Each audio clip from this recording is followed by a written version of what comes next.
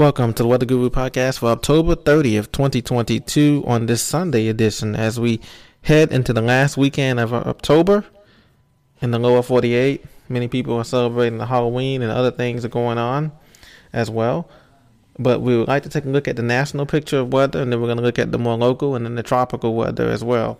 First of all, the national picture shows that we have a low-pressure center centered over the mid-Mississippi River Valley and the Tennessee Valley that's providing showers, heavy showers. It brought some tornadoes yesterday to the coastline of Pascagoula, Mississippi, down towards the I-10 corridor into Louisiana, southern Louisiana, southeast Louisiana, east of New Orleans. There was 4 tornado reports in Mississippi, a couple of EF1s, preliminary EF1s and stuff of that nature, EF2s. But there were 4 tornado reports at one time in the state of Mississippi. National Weather Service will confirm the strength of the tornadoes later on tomorrow and this weekend. But we know that there were 4 tornado warning storms out there. As a result of these boundary collisions that are going on, we had this cold front that is advancing, the warm sector, and then we're in there. And that's where we had that turning of winds at different heights, or that wind shear and instability, that lift that created those storms there. So right now we're looking at nationally quiet in the southwest. Quiet as well in the northeast and the mid-Atlantic and the southeast, but some showers extending from Mobile up through Birmingham, Alabama, Huntsville, Nashville, just exiting Memphis, Tennessee, and up through Owensboro, Kentucky, and Louisville, Kentucky, into Indianapolis. These storms will continue to advance eastward as the low continues to head into the Ohio Valley tonight.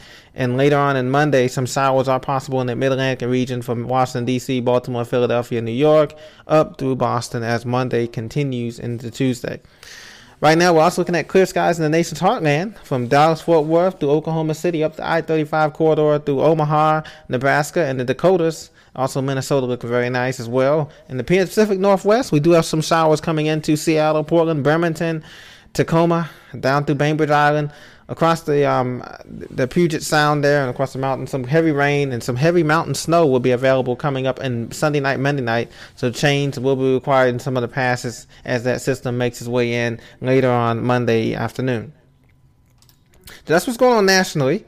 We have the National Weather Service hazards. Not much hazards today, just a few high wind warnings in the Big Sky country of Montana. So if you're in Cut Bank, Harvery, Montana, up through some of the big Indian reservations there is high wind warnings there. If you're coming across I-90 there, across there, making their way toward the West Coast, there is some warnings there in effect for that. But all in all, not a bad forecast for this Halloween. We also have some storms courtesy of the National Hurricane Center, some areas of interest. We have one area in the Caribbean that's given a 70% chance of formation in 48 hours. In 5 days, it's given an 80% chance. It's very high that this will become a depression as this system continues to move west-northwest through the Caribbean basin. It is possible. We know that hurricane season doesn't end until November 30th. We're exactly 1 month out from the hurricane season ending, and so it's not surprising that we will get another system in the Caribbean, because we tend to look closer to home. The Cape Verde hurricanes that come off the African coastline are shutting down now, and we're moving now closer to home. And climatologically speaking, we look at the Gulf of Mexico, just east of Bahamas, closer to the Atlantic shoreline on the east coast, and we also look in the Northwest Caribbean Sea for development, and this is exactly what we're seeing here. There is another area of interest, the Western Atlantic, about 100 miles northeast of Bermuda here, the Bermuda Islands in the Atlantic Ocean, but it's just the upper level winds are not favorable, and so it's going to interact and merge with the frontal zone, kind of phase out there, and it's only given a 10% chance in 5 days and 40 hours. So it's going to phase out and merge out there, so it's not going to be an impact to Bermuda. It may bring some beneficial rain showers to Bermuda. As you know, they don't have wells. They have roof collectors on the roof like most islands do. They collect the water on the limestone roofs into tanks, and so this water here hopefully will bring another inch, or maybe an inch and a half to the Bermuda Islands if it's close enough to help their water situation there in the drought. Now, this disturbance here in the Caribbean, we'll continue to monitor this. Heavy rainfall is already falling in the Hispaniola from Haiti to Puerto Rico, Dominican Republic. They're experiencing heavy rains there, and so we're going to watch out for the flooding in those hillsides and the upper elevations, higher elevations of Hispaniola, and as well as the inland hills of Puerto Rico that average about 4,500 feet in elevation or higher there, and El Junque and all this rainforest. So we have to watch out for the rainforest, for the flooding, flash flooding in those areas as this system brought area of low pressure continues to move westward and becomes better organized and better defined.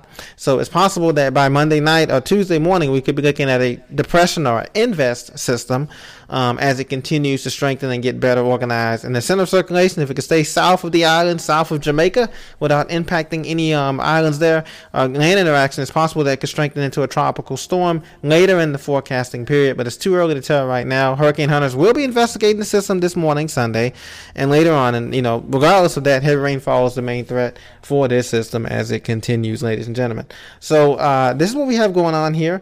Later on in the forecast period here, I'm going to play the GFS model here just to show you later on in the forecast period here what we have. We have that showers exiting. High pressure becomes to dominate again. A tranquil, quiet weather pattern, but some snow does come into the Rockies for you ski lovers in Colorado and Denver. And as you can see, closer toward the into the first week and second week of November, there's some more showers and pulses of impulses that come in. But we're looking more of a zonal flow, as you can see here, west to east flow. The jet stream doesn't take one of those big dips. It's more of a ridge in the west and the trough in the east. But the jet stream lifts north as we get to the first and second week of November, and that creates kind of a moderating flow for the southeast and northeast, meaning more warmer, and the Midwest, creating more warmer temperatures than what we're used to seeing for November, the beginning of November. And also, speaking of fall foliage, check it out. It's getting peak and past peak for a lot of places in the Mid-Atlantic and also the Northeast and also the Southeast, as far as South as North Carolina as well. So you want to be looking at that too as well in the next 2 weeks here if you're big on the fall foliage in the East Coast at least, as well as that. And so that is pretty much it, ladies and gentlemen, for today's forecast. Thank you for joining me. I look forward to seeing you next episode. Thank you.